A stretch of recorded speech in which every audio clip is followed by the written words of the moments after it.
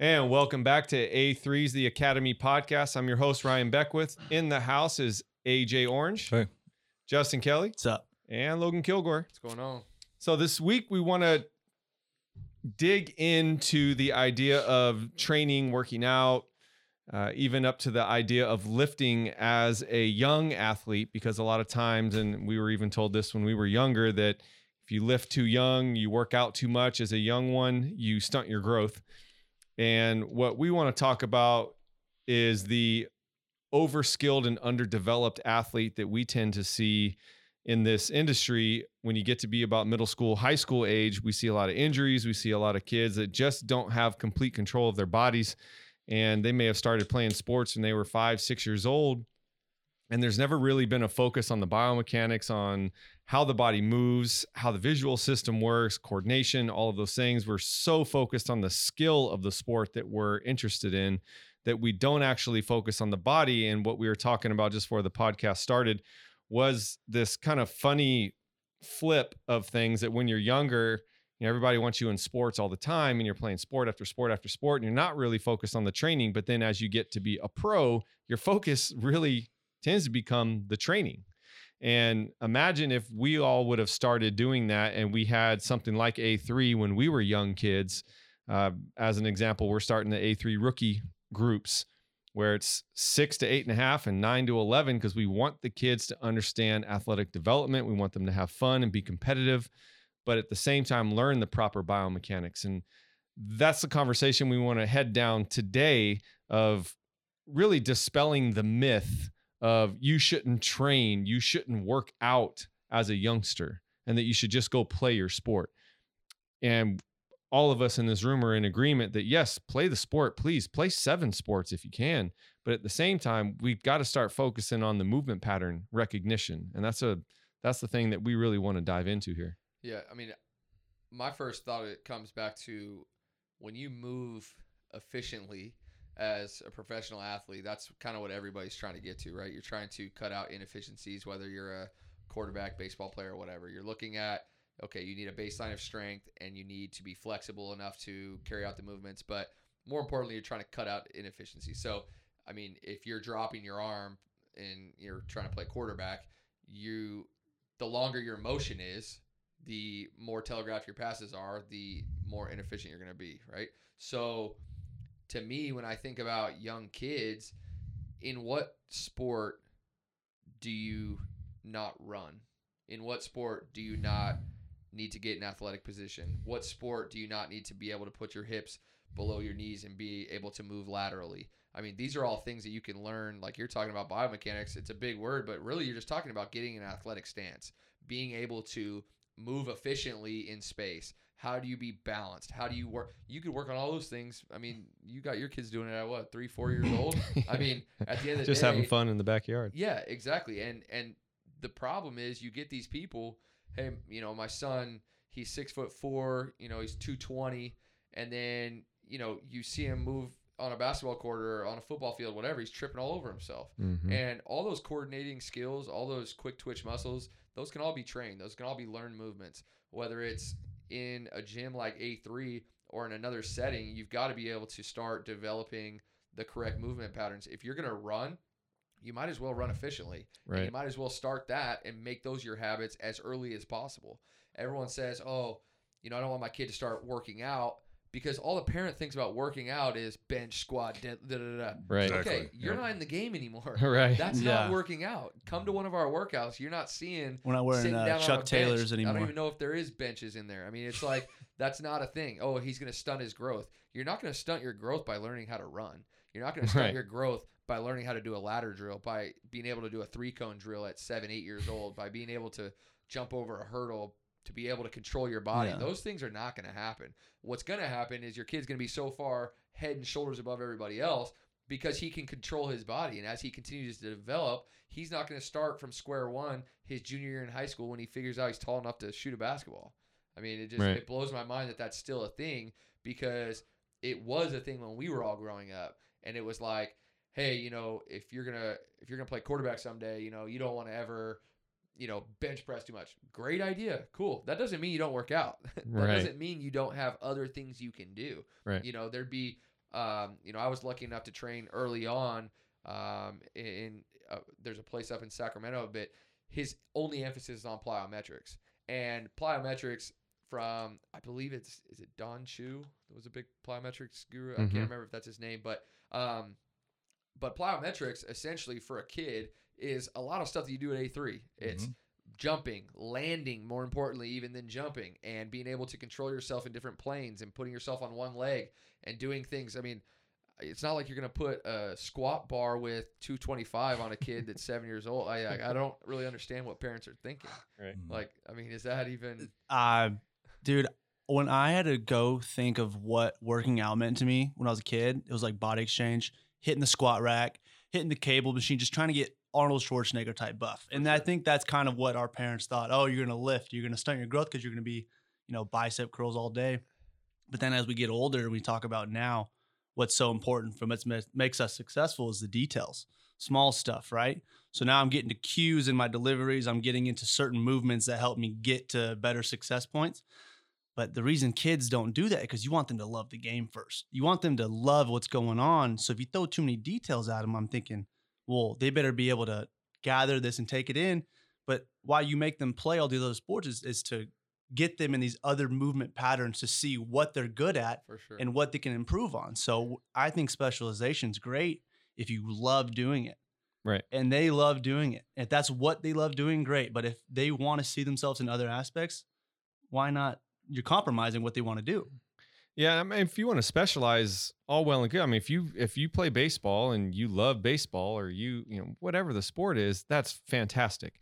But ultimately, one of the and to back up a little bit, from a scientific perspective of why, we have this idea of what stunting the growth is when you're lifting, as you said, you're talking about contracting muscles, right? So biceps, squats, bench, all these things, you're contracting muscles. So if I'm a young athlete and I'm lifting too much, and that's my focus, is adding load, when I don't quite yet really lunge all that well, or I don't do push-ups all that well, but I'm adding load to my system, and then my muscles start to outgrow my bones that are growing when you start looking at the way the body moves proportionately. Okay, so now all of a sudden my muscles are bigger than that, so my contracting muscles aren't fluid, right? They're not supple, to use lack of a better term right now. Well, now all of a sudden those joints aren't going to expand, and then the muscle or the bone themselves can't expand the way they would, and that's how they quote unquote stunt your growth. But when we start talking about the mobility aspect of it, right, of your joints only work as well as the muscles are connected to, and your muscles only work as well as the joints they're connected to. So when there's a focus on both ends of the spectrum there, we're not worried about the over contraction of muscles getting too tight, not being flexible, not having the ability to grow as we get into it with our spine and our joints and all those things that are happening because our muscles are too tight. And then if our muscles are too tight, then you start getting injuries, right? And so that's the whole concept here, is getting people to understand that, sports performance and working out and all of those things that we used to call working out is now sports performance. And the reason it's called that is because it's so scientific of what we're doing. There's so much more information out there from the brain and the way the joints move and how everything integrates and all of those things, that it's really important to start focusing that the older I get, my movement patterns are going to change. And if I don't focus on the flexibility, if I don't focus on the optimum performance of my movement, if I'm specialized, especially if I'm specialized, and my movement patterns aren't changing the older I get, well, here's where you have the example of the 12-year-old that was just destroying everybody at their age, and everyone's like, oh my gosh, this kid's going to the bigs. And then they get to be 16 years old and they're sitting the bench, and everyone's going, what happened to that kid? And it happens quick. It happens quick when people catch up. And it's not because, they were better, but they were physically more developed. So now that kid's fighting uphill battle. If he loves the sport and he's realizing he's not better than everyone anymore, what level he's going to push to, and is that going to be a motivating factor to realize, oh, I separated myself early on. Now what's going to separate me is my training.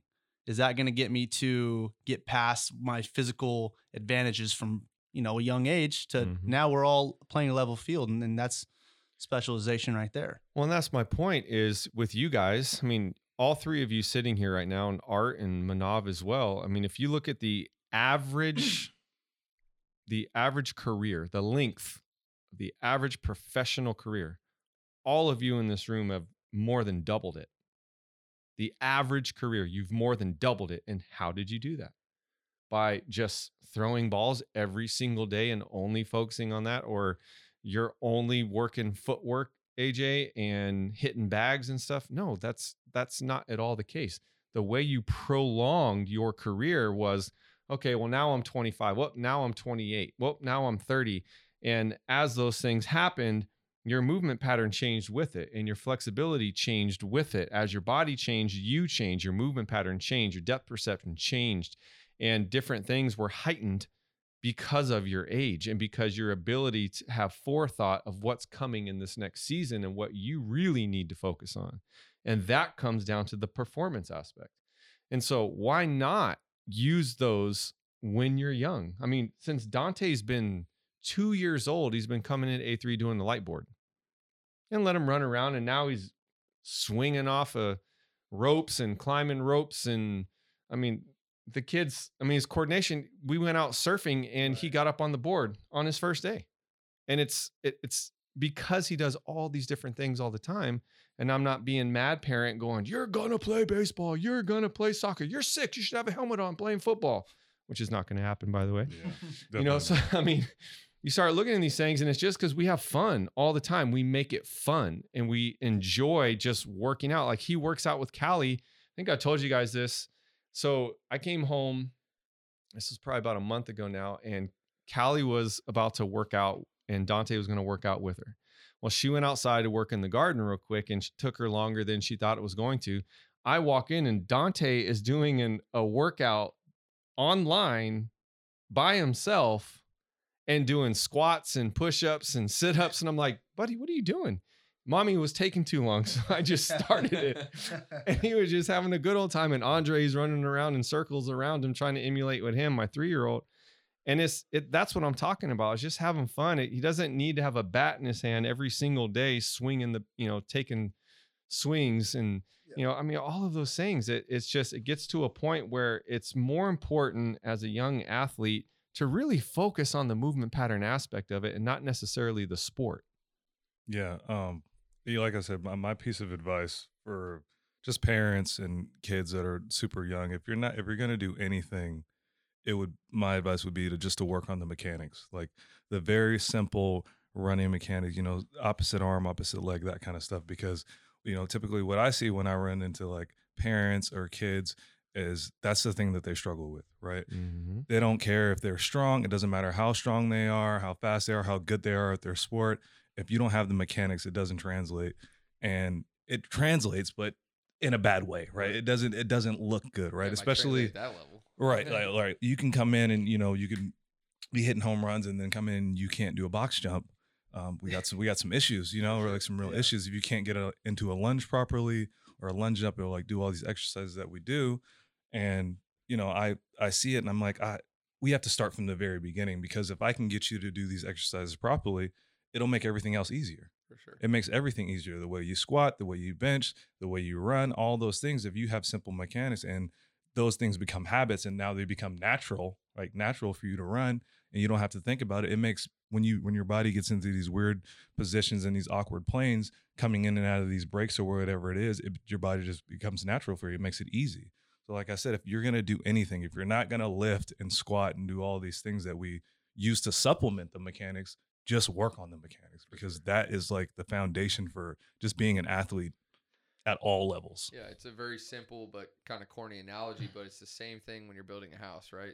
We talk about it all the time. Set the foundation. The athlete is a house. You literally cannot start building that second-story master bedroom, bathroom, and do all these amazing fixtures without a foundation. Mm-hmm. You got to start with the foundation. You start from the ground up. It won't last that long. Yeah, you got got Right. Big sinkhole in the ground. Exactly. It's like, oh, look at Johnny shooting all these 3-pointers. That's great. Can he make a left-handed layup? Can he dribble with both hands? Does he know how to get in triple threat? Can he, okay, now you're talking about football. Like, oh, look how good his arm is. Yeah, he can't even take a snap from under center. I mean, how are we supposed to see how good his arm is? He can't even take a drop without tripping. Like, it just blows my mind that people think that, you know, we say specialize, you know, that just essentially means that you're focusing on one area of one sport. And I say one area of one sport because not every baseball player is built the same. There's different positions in baseball. Not every football player is built the same. So just to say that I'm a football player is not enough information, because you would train an offensive lineman a lot differently than you would train me, right? So the point of that is, even if you are at that young age and you feel like baseball is your sport, or, you know, basketball is your sport, or football is your sport, play all the positions you can. Do it all, because that information in your head, it will benefit you. If you never leave that sport, then great. You'll be a better player from it. I'm better because I played free safety in high school. I'm better because I've been on the defensive side of the ball. I'm better because I've done form tackling drills. Quarterbacks throw interceptions. Sometimes you got to make a tackle. Like, it's nice to have that in the back pocket, right? But with any other, you know, sport or position, whatever, you're going to find that even within the same sport, you need different skill sets and you need different movements. And it all relates back to, can you move properly? And that's what you learn when you're young, because you don't know how you're going to develop. Not everybody could say. I mean, my dad's 6'5", huge guy, looks like a linebacker. My mom is smaller. Who knew how my body was going to be? I mean, there was a long time there. My dad thought I was going to be a jockey. I mean, I was like 4 foot whatever. And he was getting ready to buy silk for a long time. And hey, he would have supported me then. But then, okay, luckily I grew a little bit. But at the end of the day, it's just about learning to move in space, learning to move properly. And you're not going to get that by buying your kid a gym membership. That's not what we're saying to do. We're not saying drop him off at Body Exchange or California Family Fitness or Gold's Gym, whatever, and just pick him up in 2 hours and hope, oh man, he's been working out hard.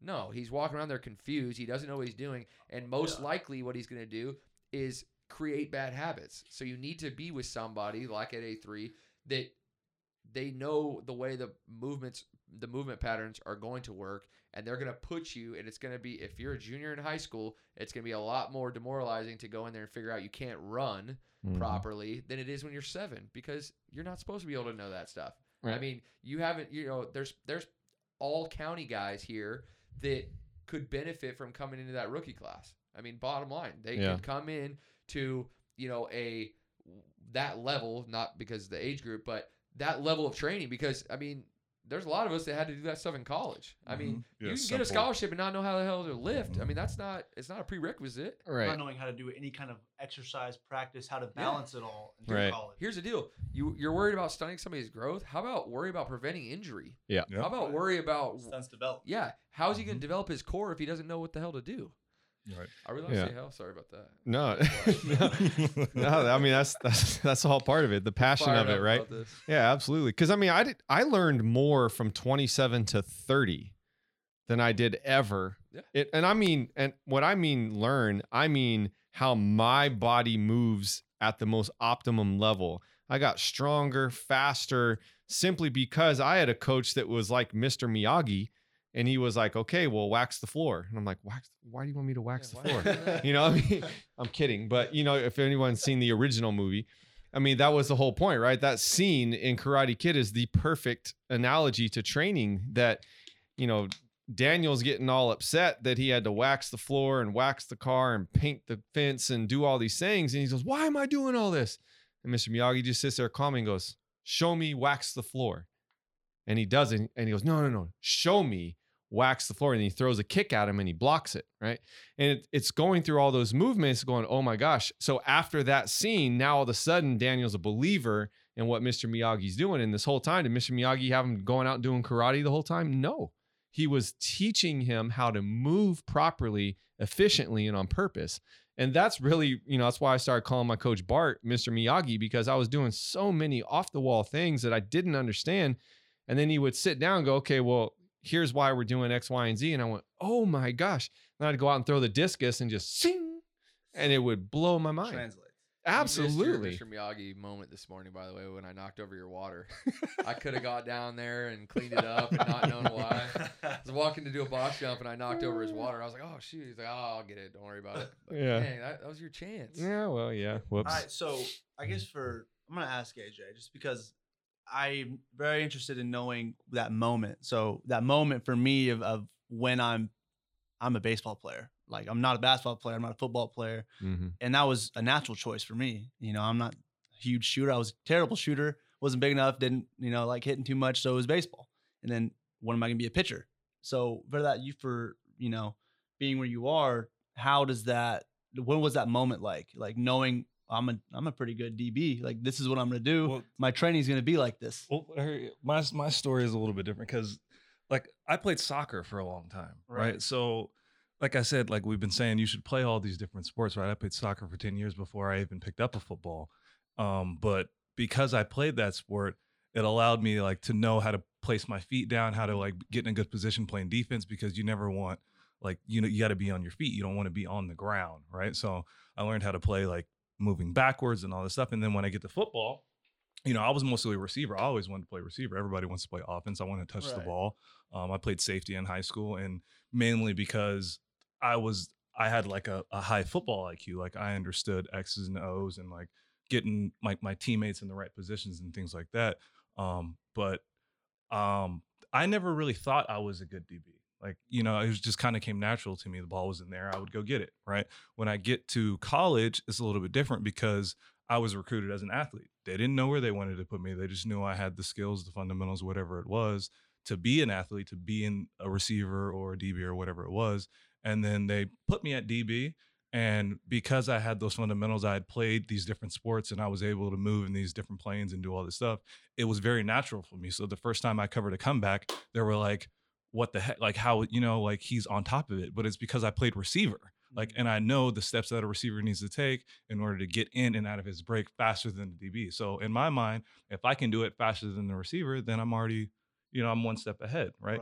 And that's the problem that a lot of people run into is that like they say, DBs are just really bad receivers, right? Or like there are receivers that can't catch the ball. And that's not true. Naturally, DB, if you're playing DB at the highest level, you're probably one of the best athletes on the field because you can move from a back pedal, transition, open your hips, and getting in and out of breaks better than a receiver can, right? That's what made me good. When I think I realized that, my first time was when I got to the league, right? When I get to the NFL, when I get to the pros, because before that, it was naturally just strength for me. I was a press corner. I was pressed every play. I didn't really have to react. I just kind of took the guy out of the play. Quarterback would look over there. I'm off my read and he'd look somewhere else. It was, 4 seconds out of my life and for the time being, and I just had to get physical with somebody. I had longer arms and everything, but when I get to the NFL, everybody's bigger, faster, stronger, right? So now I got to find a way to actually win a rep, right? I got to get in and out of my breaks. And I think that was the moment when I got there and saw all this competition, everybody's a pro, and I was still kind of like a little bit better than the people there, is when I realized, oh, I'm pretty good, and what got me here, right? What got me here?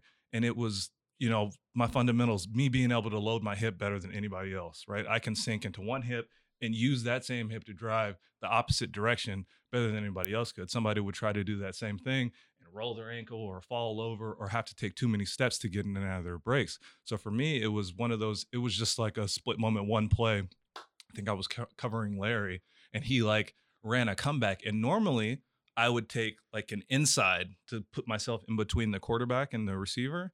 And I went outside because Larry is a big body guy. He kind of shielded me from getting underneath. And I went outside and I was able to come outside and still beat him to the spot going on the outside and getting her. And I was like, oh man, I'm pretty good at this, and, especially when you get like, pros and tell you, AJ, what'd you do? Or, how'd you do that? And that's when I think for me, my moment was like, everything clicked and I believed in everything that I was doing. And I just like, almost like a I belong here moment. Yeah. Like I belong here moment. And then, like I said, I've always been like, what makes me good? Like, why am I, what I'm saying? Why do I feel like I'm good? Or why are these people think that I'm so good, right?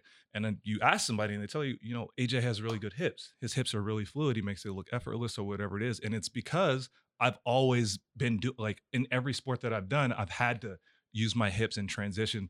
Basketball, I'm guard. I was like always a defender. I wasn't the best shooter, but I was a really good defender. I could stay on him and twist my hips and turn and do all these things.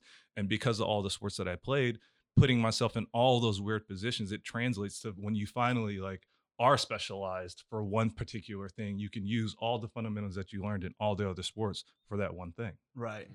And you go back and how old were you at the time when you're, feeling yourself to be comfortable in the NFL? Man, 20. 20. Yeah, about 20 years old, that around that age. And before that, it was all pretty much development and me trying to figure out if I was actually like a defensive back. Because in my mind, I've always been an athlete. You know, Right. I can play both sides of the ball. I can do whatever, you know. Return kicks, whatever. Right. Yeah, I can do, you know, whatever it is. I can run, right? I got good running mechanics. I can run fast. I did track. I did all that stuff. So all that stuff translates, right? And it's like in those moments when I'm like, all right, can I be a DB? For an example, I had no interceptions in college, 0, right? I think I had one my freshman year in like a scrimmage, Right. you know what I mean? But before that, after that, there was none in college. I got my first career interception as a rookie for the Cardinals against Philadelphia my rookie year, right? After that, they just started coming, you know. It was one of those things. That's when I started to believe I'm like, I can do this because I'm here and these people are telling me, you know, you got good hips or whatever it is. So those are the things that I start to focus on: my hips, my ankles, my knees, all those things that allow me to transition and be able to run Right. and stay on my feet. You had that moment early though, because you had that moment when you're younger, when you're playing football. Now, as a young kid, realizing that you're pretty dang good at one thing, Mhm. that moment of let's buckle down on these things. And Yeah. for these kids now, why are we going to have to be able to do one thing when the rest of your life you're going to have to specialize? For if you're going to be a Right. pro athlete, I mean, I can't work on DB stuff, but I'm going to work on pitching for the rest of my life. So leading up to it, let's specialize when you have to, or when you really truly want to. Yeah, and then I think what the most beneficial thing you can do is you've got to treat that sport, whatever that might be. It could be football, could be basketball, could be baseball, whatever that is. But your off season, that's where you've got to learn the most. And what I like to recommend people do is pick a sport that's going to complement what you do in some way, shape, or form, right? And if you don't have that opportunity, then you've got to be training and not going out and throwing every single day as a pitcher like you, or throwing balls every single day to nauseum and throwing hundreds and hundreds of routes a day. Like, it just doesn't make a whole lot of sense. Because then, like you said, you go into camp, all of a sudden you start feeling this like deceleration issue and your back starts getting all knotted up. It's like, okay, well, let's start thinking about what can I do in my off season. If I'm going to specialize in XYZ sport, fine, but that sport's not year round. Well, now all of a sudden we're running into these issues where club is year round. And I see it the worst for the young female athletes that, you know, soccer and volleyball, they're having club tryouts during their high school season. Their high school, they go all the way to state and they stop playoffs in, and that's Saturday, and then Monday they start club. And it's just the most mind-blowing thing ever. They never get a break. And same thing with soccer. I mean, it's just one game after another. They're playing in their big recruiting games November nights, and then bang, high school starts, high school ends, and then bang, club starts back up again. Then you go heavy all summer playing soccer. And at some point, it's like, when are they developing? Because that's the biggest issue here is, you know, when we talk about ACL injuries as a huge problem right now in male and female young athletes, you know, shoulder and elbow issues and all of these things that are going on. It's these overuse injuries and these lack of development in the body that is my biggest pet peeve. It drives me absolutely insane because there's so many times with the younger athletes, I'm spending more time fixing them than I am actually getting to train them in some circumstances. And AJ, we see this constantly, right? That especially when we get new athletes, one of the biggest issues that we see is we call it single leg balance and reach. We did it in a workout the other day. And you know what that is, if you're at home right now and you're just listening to this, it's standing on one leg and you could hold a water bottle in one hand. You could have nothing in your hand. And you take the opposite. So if I'm standing on my left, I'm going to have my right hand out and I'm going to hinge from my ankle, my knee, and my hip, keeping my spine in a good position to where my shin and my spine are parallel. And I'm going to squat one-legged all the way down to the ground while my other leg is a counterbalance going behind me. It's probably about 75% of the people that come in, You can't do it. they can't do it more than 3 reps in a row. And we test that as part of our assessment. And it's when you start thinking about the idea of it, yes, it's a very complicated move. We're talking about the sling system and going the X axis.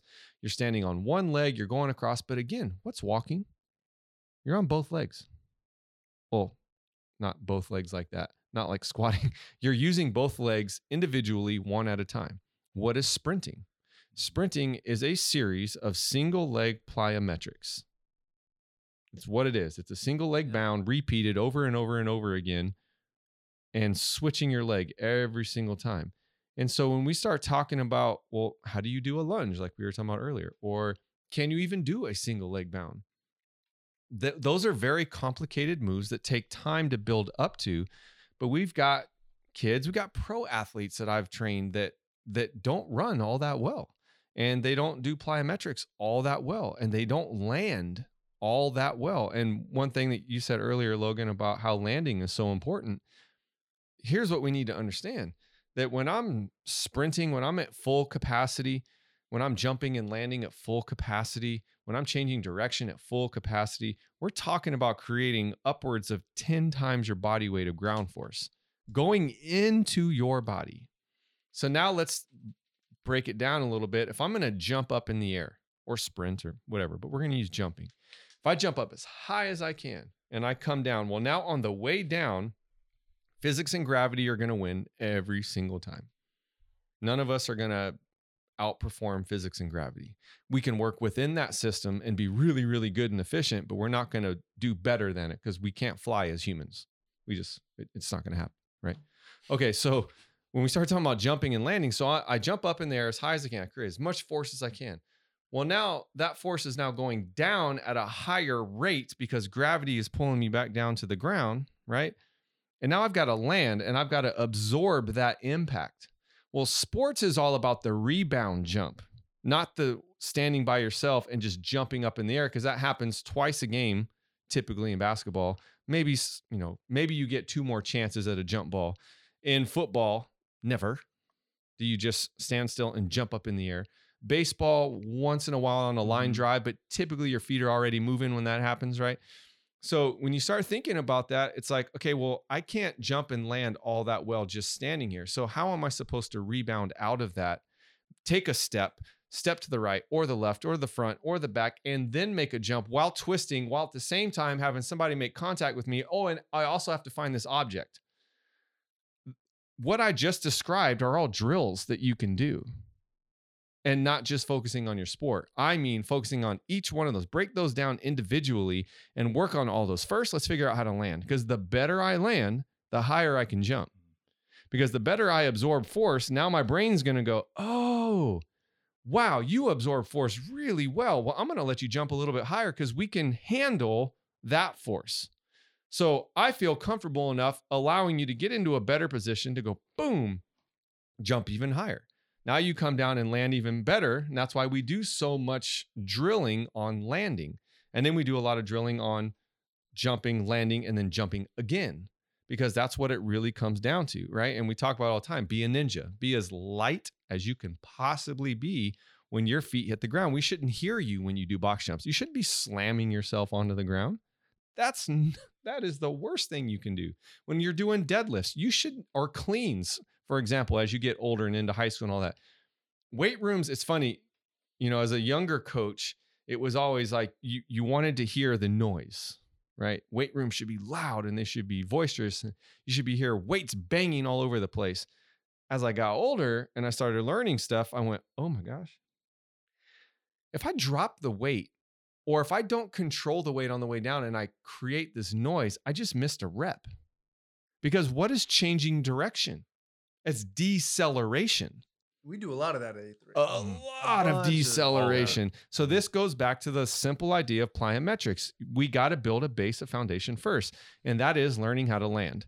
Okay, so when I go into a break and I've got to I'm going full speed, and then I've got to stop my momentum and change directions, that concept of going from full speed to changing directions, that is called deceleration to acceleration. But unfortunately, a lot of times when we just focus on the sport aspect, all we're talking about is force production, and acceleration. But we hardly focus on the deceleration of things. And that's what Logan was talking about. It's like, just don't send your kid out to Body Exchange or 24-hour fitness or Gold's Gym and all that, unless there's a professional that understands these things from an athletic perspective, not a powerlifting perspective, because those are two different perspectives. And so when you go into, like you guys were talking about, when you go into college the first time, many, many times you're being faced with a powerlifting mentality in the weight room. And I say this all the time. There's a place for lifting heavy. Absolutely. I'm all for it. If you can lift a house, lift a house. I am 100% behind you when you do that. Although what is more important to me, and we've said this before, is that you can do that multiple times. And if you can lift a house, then you need to follow that up with doing something dynamic afterwards. Why? Well, as an athlete, doing something one time is not going to be a very good thing for me. Secondly, when I'm lifting something that heavy, yes, it's dynamic. Yes, there's power and all that, but it's not fast. It takes a long time to lift really heavy weight in comparison to changing direction, in comparison to catching a ball, throwing a ball, making a break on a ball, so on and so forth, taking a jump shot. Those things all happen in milliseconds. But when I'm lifting as heavy as I can in the squat, that might take me 8 seconds. Well, you've already run 2 plays by then. I mean, so you start looking at it from that perspective and it's going, okay, well, what's important here? Do I want to be strong? Yes. But in order to be strong, just like in order to be fast, you got to be strong. In order to be strong, you got to be fast. Well, that all comes down to the mechanics of what you're doing and creating a foundation first and understanding that I've got to be able to, if I can't lunge out without falling off balance and all of those things for, let's say, 50 yards, playing football is probably not the best idea yet. Or being a pitcher is probably not the best idea yet. If I can't do a rotational jump of 90 degrees, I probably shouldn't be playing basketball yet and landing it perfectly multiple times. These are the things that we're talking about here that, we get so caught up in the idea that we're the next LeBron James. We're the next, I'm not even going to say athletes anymore. It'll show my age, but it's, you start looking at all these things and it's not about that, because Steph Curry wasn't always Steph Curry. He went to Davidson. Mm-hmm. We forget about that. We talk about him being one of the most prolific shooters that we've seen, and we forget that he was a guy that no one really thought could do it, right? Jerry Rice went to Mississippi Valley State. We talk about this Hall of Fame wide receiver, as best that anyone's ever seen. Well, let's not forget, he went to a place because no one thought that he could do it, and he proved everybody wrong. There's a common theme here. I think of Kurt Warner. Kurt Warner is a great example. Yep.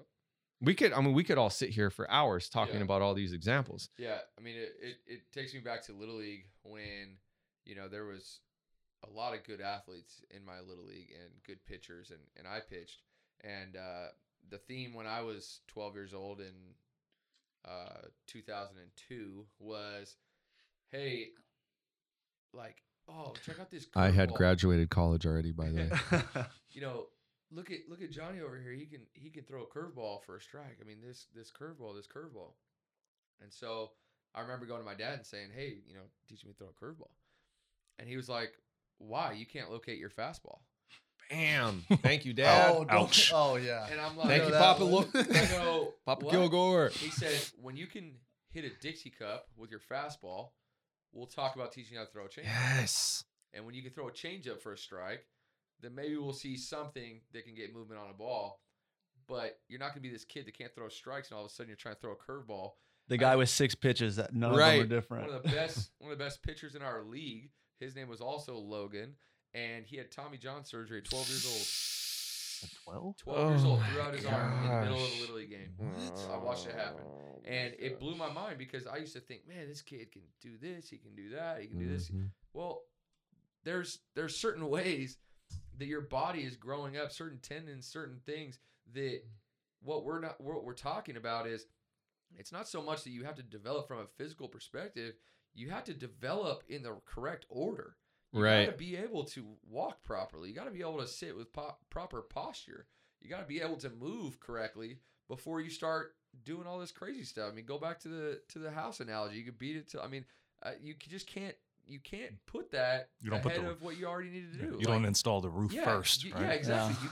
I mean, who cares what the roof looks like? You don't have any foundation, like Right. you know. And it was mind blowing to see. You know, I can think back, and I'm sure you can too, Justin.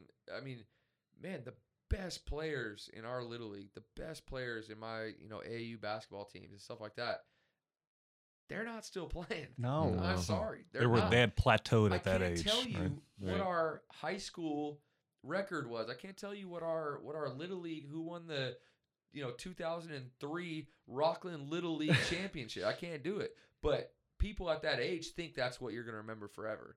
And what you're going to remember forever is, can you move properly? Does your back hurt when you're 40 years old and your buddy asks you as a CEO to go play golf with them and you're the one that can't move?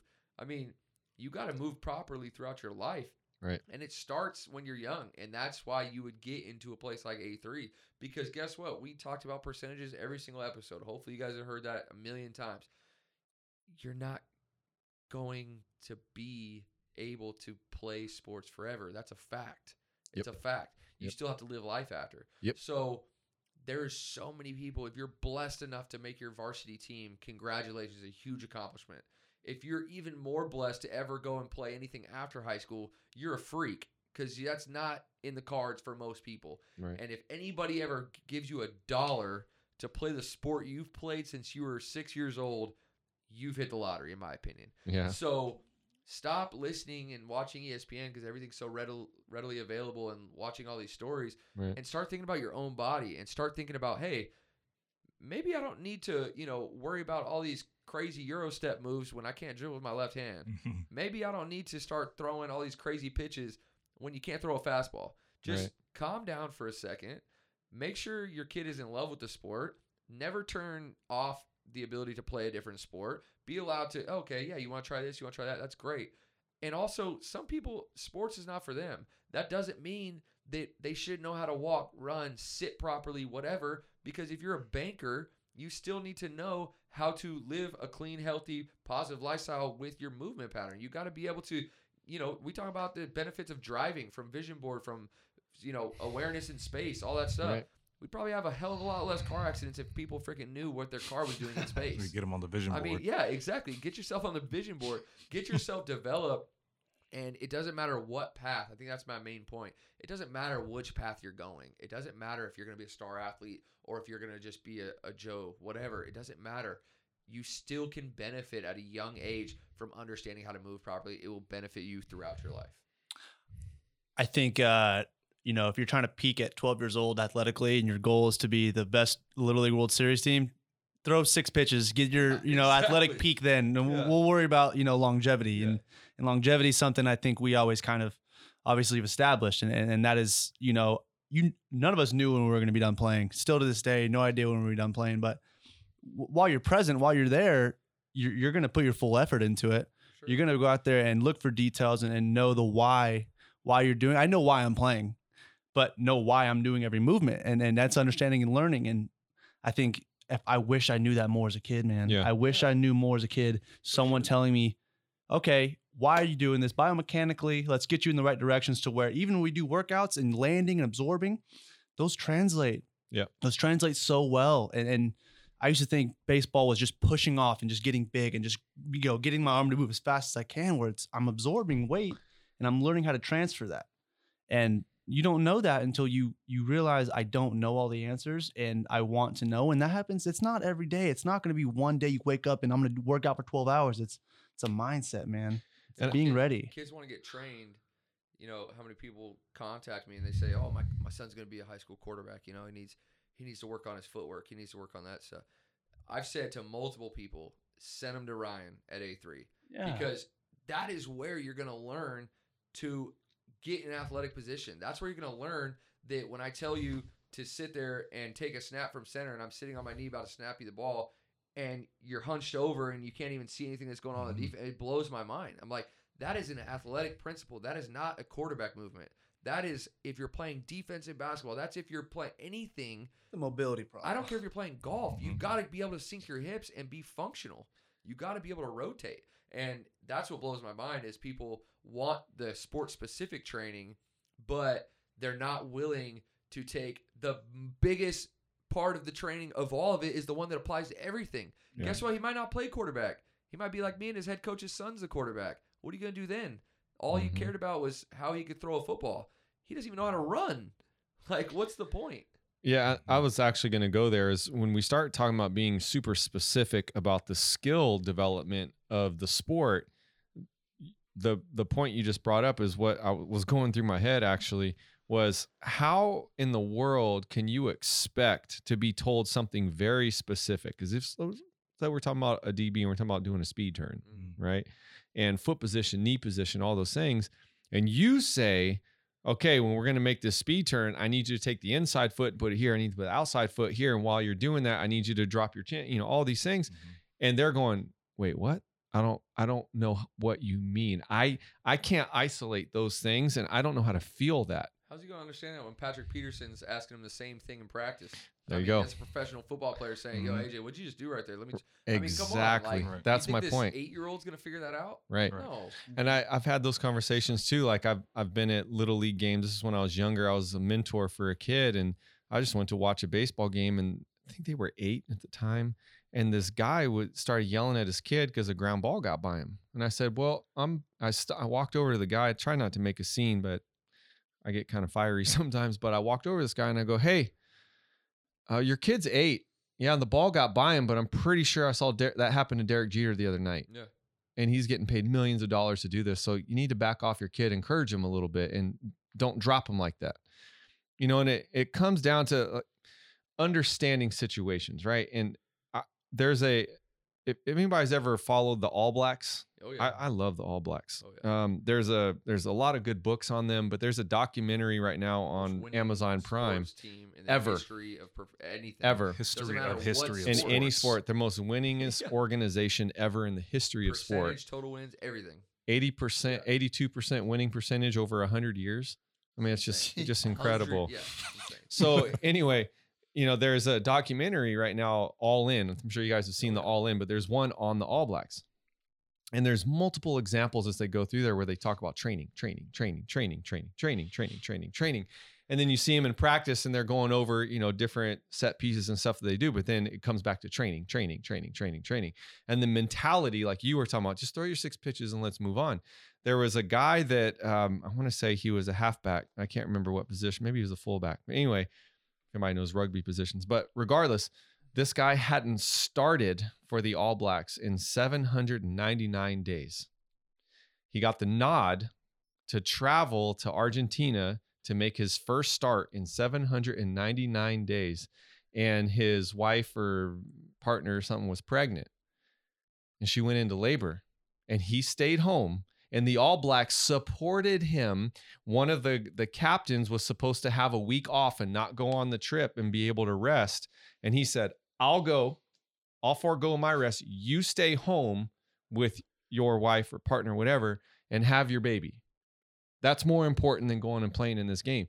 And it's that mentality, that it's not about every single club match that you're going to play when you're a kid and traveling to all these different states and having to go play 10 games in a weekend and all those things. That's not what it's about. It is about the development. And even listening to, a organization like the All Blacks, where I remember the coach saying in one of the meetings in the documentary, he was talking about how game day, Saturday, whatever day they play, is the fun day. That's where you get to express yourself and have a good time. But what are you doing between Sunday and Friday? Because that's what's the most 100%. important thing.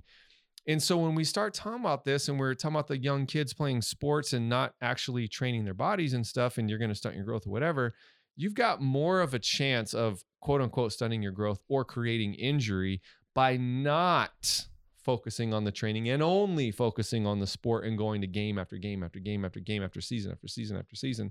and not going out, and maybe it's just going out and running hills and learning to do things like that. And yes, mechanics are extremely important, but if you don't have the financial backing to do that, that's okay. I didn't either growing up, but I was always outside, always outside doing something.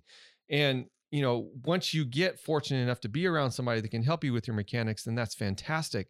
But if you're only focusing on the sport itself, that's where we're going to have a problem. I went from football to basketball to baseball and track at the same time to soccer, and just rip all the time. Played ice hockey because I lived in Alaska. What else are you gonna do? You play indoor soccer, you play baseball when it warms up, and you play ice hockey. I mean, you know, it's just, I've done all of those things because that's what was fun. I wanted to do everything. And just so happens as I got older, I became a decathlete. And mainly because I was never going to run a 9.5 in the 100 meters. And I knew that. And so I was like, well, I mean, pole vaulting is kind of fun. And I can throw the javelin. I've played quarterback before. And well, I can run. So those 4 events are taken care of. You know, I mean, you start looking at those things and it's going, it paved my way and gave me my outlet, my performance, you know, all those things that, you know, you talk about that you get to express yourself. That's how I got to express myself, because I got to do all of those things. And it was a blast for me to do it. Was it hard? Yeah, of course it was, but it was fun. And a lot of it came from the idea that when I was younger, I never played club sports ever in my life. Never once did I travel for sports. Never happened. And that was because of circumstance. I grew up in the military and those things didn't happen where I was, but I made it. I got to play in college. I got to do the thing after college. You know, I mean, it doesn't have to be that way. And there's not a blueprint to this thing. For sure. Yep. That's if there is anything that resembles a blueprint at all, ask anybody who's been a pro. Yep. They will tell you, train your body. Yep. Train your brain. Understand movement patterns, because ultimately that's all you've got to fall back on. Because if you're throwing some stuff, Justin, and guys are getting hit after hit after hit, you can't go, remind me of those days. I'm going to throw harder. That's not what you're going to do. No. You're going to go, okay, so I'm noticing on my back foot when I come off the mound that, okay, I'm rolling a little bit. Maybe my knee's out 1 millimeter or 2, so I need to tighten up my adductor. Then as I push through with my abs and I make better contact on the ground, my release point's going to be a little bit longer, which is what's going to help me put in better spots. Those are the things you're thinking about, right?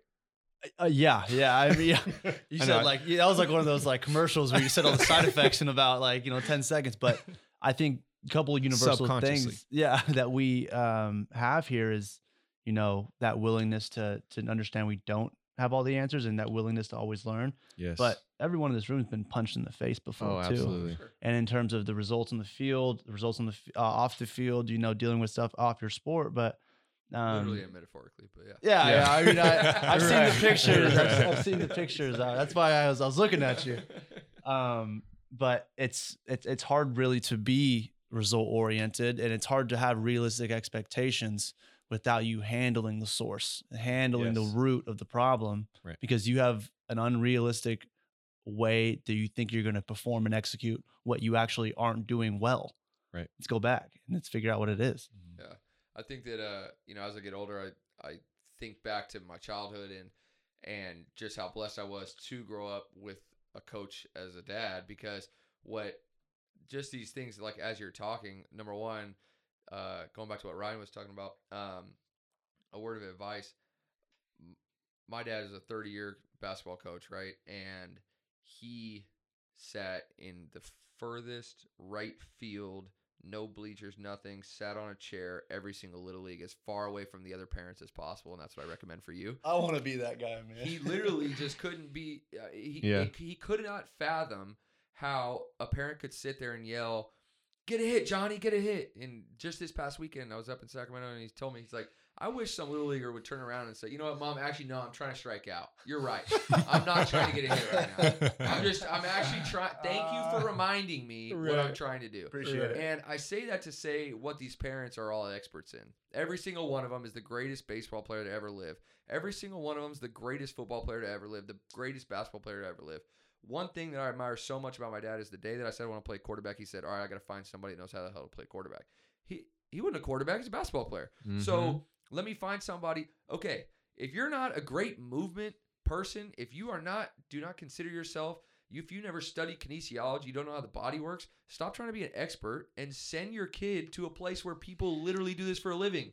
Literally do this for a living. Yeah. My dad always says, don't tell Picasso how to paint. If a plumber comes to fix my toilet, I'm not going to stand over and be like, oh, are you sure you're not? Bro, this is what he does. Right. Let him do what he does, right? Right. So that was one thing. The other thing that came up is if you think that your kid is getting better in a game, you don't understand sports. If he's 100%. not willing to go in the So backyard true. and work on his craft away from his team, he will never be better than his teammates. Right. So why would you think that the more games he plays, the better he's going to get? No. The more times he goes in the backyard and hits that tire swing with a bat, the more he's going to get. The more he can bend over on one leg, the more he can jump and land properly, the more he can go out and feel like he's energized in the morning and comes home and he's not 9 years old complaining about lower back pain. I mean, those things are all way more important than the score of a travel basketball game or travel baseball game. And I say that to say this. My family, my sister was a McDonald's All-American basketball player. She was the star basketball player. I knew I was not going to play basketball in college from a very young age. And we would travel all over the country. My dad ran one of the biggest AAU programs in the country. And he would tell his players that would fly in. He literally had girls that would fly in to play on my sister's team Wow. when they were 13, 14, 15 years old. He would tell these parents, I promise your daughter practice time. I promise them practice time. I promise. She will get better. She will. Games? Oh, that's nothing. We sort that out on game day, and we don't talk about playing time, none of that. That's not why you're here. You're here because you told me your daughter wants to become a better basketball player. And it always stuck with me because when I become a football coach someday, that's what I'm going to tell parents too. Mm-hmm. I promise your kid an opportunity to prove himself in practice. Mhm. Don't ever talk to me about game day. That's what I get paid for. I'll figure that one out. And what he shows me in practice is what will be on display on game day. Right. But who are you to tell me, oh, I pay this and Johnny should be playing? No. That's not how sports works. Right. And if that's what you're looking for, then go somewhere else. Because if you're in a competitive sports team, organization, whatever, Mm-hmm. I mean, AJ, what if I went to Brock last year and said, yo, Trev just had 2 bad series. I think I should get a run at this thing. Like, what? That's not how football works. Right. No, you present yourself an opportunity to get better, and you get better in practice. You get better doing the things outside of practice, like we talk about the lonely work. That's when you get better. Right. That's what you do, and then you display it in practice and try. By the time the game comes, when you're 9 years old, come on, man, that's not doing it. It's in the cage before. It's Right. hitting off a tee. It's all that stuff. I'm trying to talk about sleeping next time. I'm getting fired up with these coaches.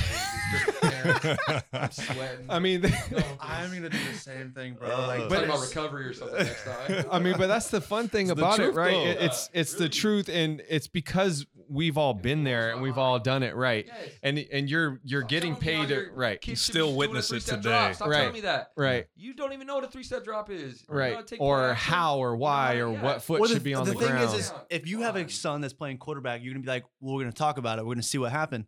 You don't have an overall answer just watching one naked eye rep, and then all of a sudden the coach or the dad thinks he knows everything. If my son Drive wants to be a me pole vaulter, you crazy. think I'm gonna tell him how to pole vault? No, I'm gonna call Ryan and I'm gonna say, "Yo, Logan Jr. over here says he wants to pole vault. I don't even know what the heck that is. What do I do?"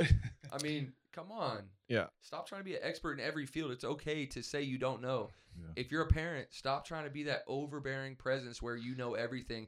How many times do parents come in before their kid, he's sitting in the lobby and they say, "Hey, he really needs to work on his da-da-da-da." Mm, Yeah. Really? yep. Yeah. Let Daily. me figure that out. Aren't Yep. you paying? Okay, I will figure out what you're. I mean, because Right. at the end of the day, You say he's that's what really you're there fast. for. He has Mhm. really Yeah. good mechanics, and then he Hey, doesn't man, have good he's mechanics. a really good, beach volleyball player, but he just got to get faster. What are you talking about? Let's figure out where he moves. Like, how does this even work? Right. Yeah, there's so many directions that can go, and ultimately when you ask most people that have done it for a living, most pros that I've known that were level-headed pros that you would want to have a conversation like this with typically don't want their kids playing the same sport they played. Mm-hmm. Yeah. Yeah.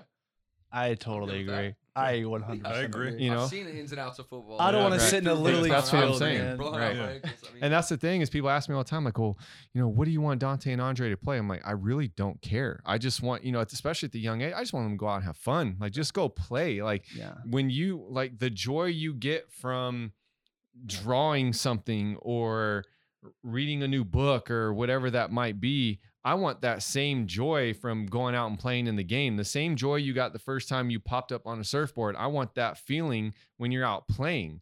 I don't want you to feel like you're going to disappoint me. You're a kid. I don't care. You're going to mess up. It's not a big deal. I really don't care. I want you to have fun.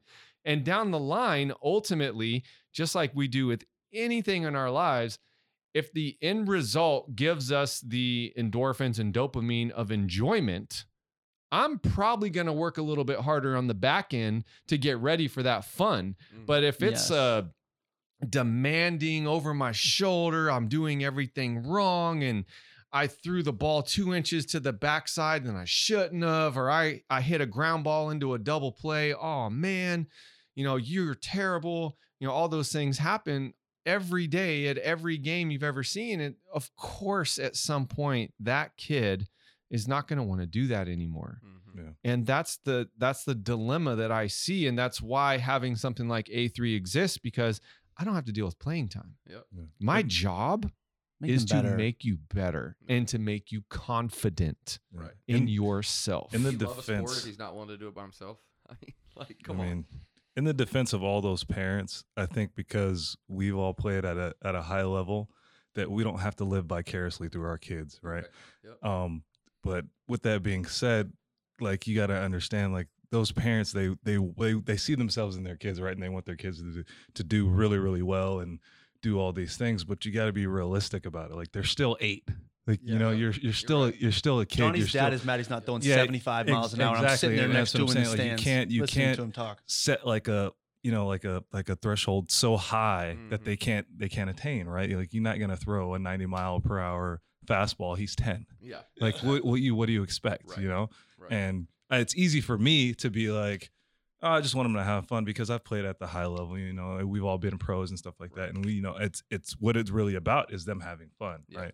For those parents, I think it's tough for them because either they didn't have fun or they didn't get to the level that they strive for their parents or for their kids. So they put this target on their back and, like, you have to do it. You got to make it and do all this stuff. And I think that's where a lot of the kids feel a lot of the pressure, and it pushes them away from a sport and things like that. And it really sucks, man. Yeah, you're exactly right. And full disclosure, that's parenting advice brought to you by Logan Kilgore that has no kids. So I'm doing exactly what I said that parents shouldn't do. But I'm just only saying that from experience of trying to train these kids, and just that's what I see on a daily basis is people telling me what should be happening, and it's like, okay, come on, man. Brian, are you excited, man, for when your kids come to you and tell you what they want to do? Oh yeah, like what they're compelled to want to start doing. Like, so it's funny that when you said how your dad would make you go find some, he would go find someone to help you play quarterback. Well, we were in the backyard, and again, my son is 6. He was 5 when we did this, and we were in the backyard, and I brought a tee out because we were talking about baseball. His 2 older cousins play baseball, and so I put a tee out, and he was like, "Well, I don't want a tee. I want to hit the baseball." I'm like, "You want me to throw it to you?" He's like, "Yeah, I want you to throw it to me. And I want to hit it." I'm like, "Oh, sure. Okay."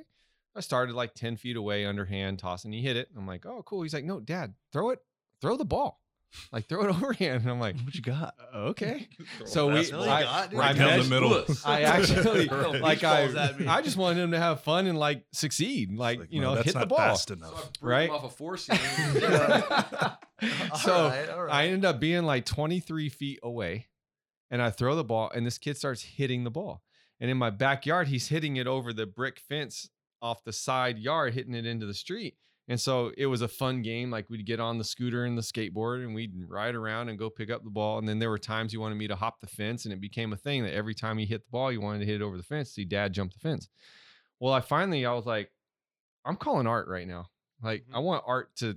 So anyway, we put Art on FaceTime, and he's watching Dante swing the bat and all this. And I forgot now what it was. I wish Art was here. He's giving him cues. But he gave him a cue, and Dante did it. And he hit oh my gosh, he hit the ball so hard. And Art saw it, and it was like the coolest thing. And I'm like, see, that's what I want. I don't want to be that. I just want to watch and have fun and cheer you on. Like, I don't want to be the one breathing down your neck telling you to do X, Y, Z. I want someone else to tell you to do that. And I just want to be like, hey, great job, man. That was fun. Oh yeah, that was a hard one. Yeah. Well, let's talk about how to fix that. That's my specialty. That's what I do. Right. I don't want to be that one that's all hard. I want you to be able to come to me, son, and be your support system, like what your dad did. I want to be the support system, not the one that you're afraid of after the game. Yeah. And if there's anything I can communicate to parents, it's that let's have some fun here. And again, that's why, having a place like A3 is so important to me, that there's no playing time going on. There's no pressure. This is, you get in there with some peers. Yeah, we're going to compete and we're going to do some things that we're trying to see how we measure up to other people. But ultimately, it's a very positive thing. We're not talking down. We're not yelling at you because you're doing the wrong thing. This is constant positive reinforcement, constructive criticism from time to time, but in a positive manner. And that's really what it comes down to is if I can communicate again, anything to parents is let's just have fun and be competitive and be okay not being the best. Because if you're the best, what's driving you? Right. Yeah, like if you want to coach your kid at doing something well, teach them to not throw their equipment when they strike out. right. Teach them to respect the game and the people that have been there before them. Teach them to love the game more than they love success in the game. Because at the That's end a of the good one. day, that's not always going to come.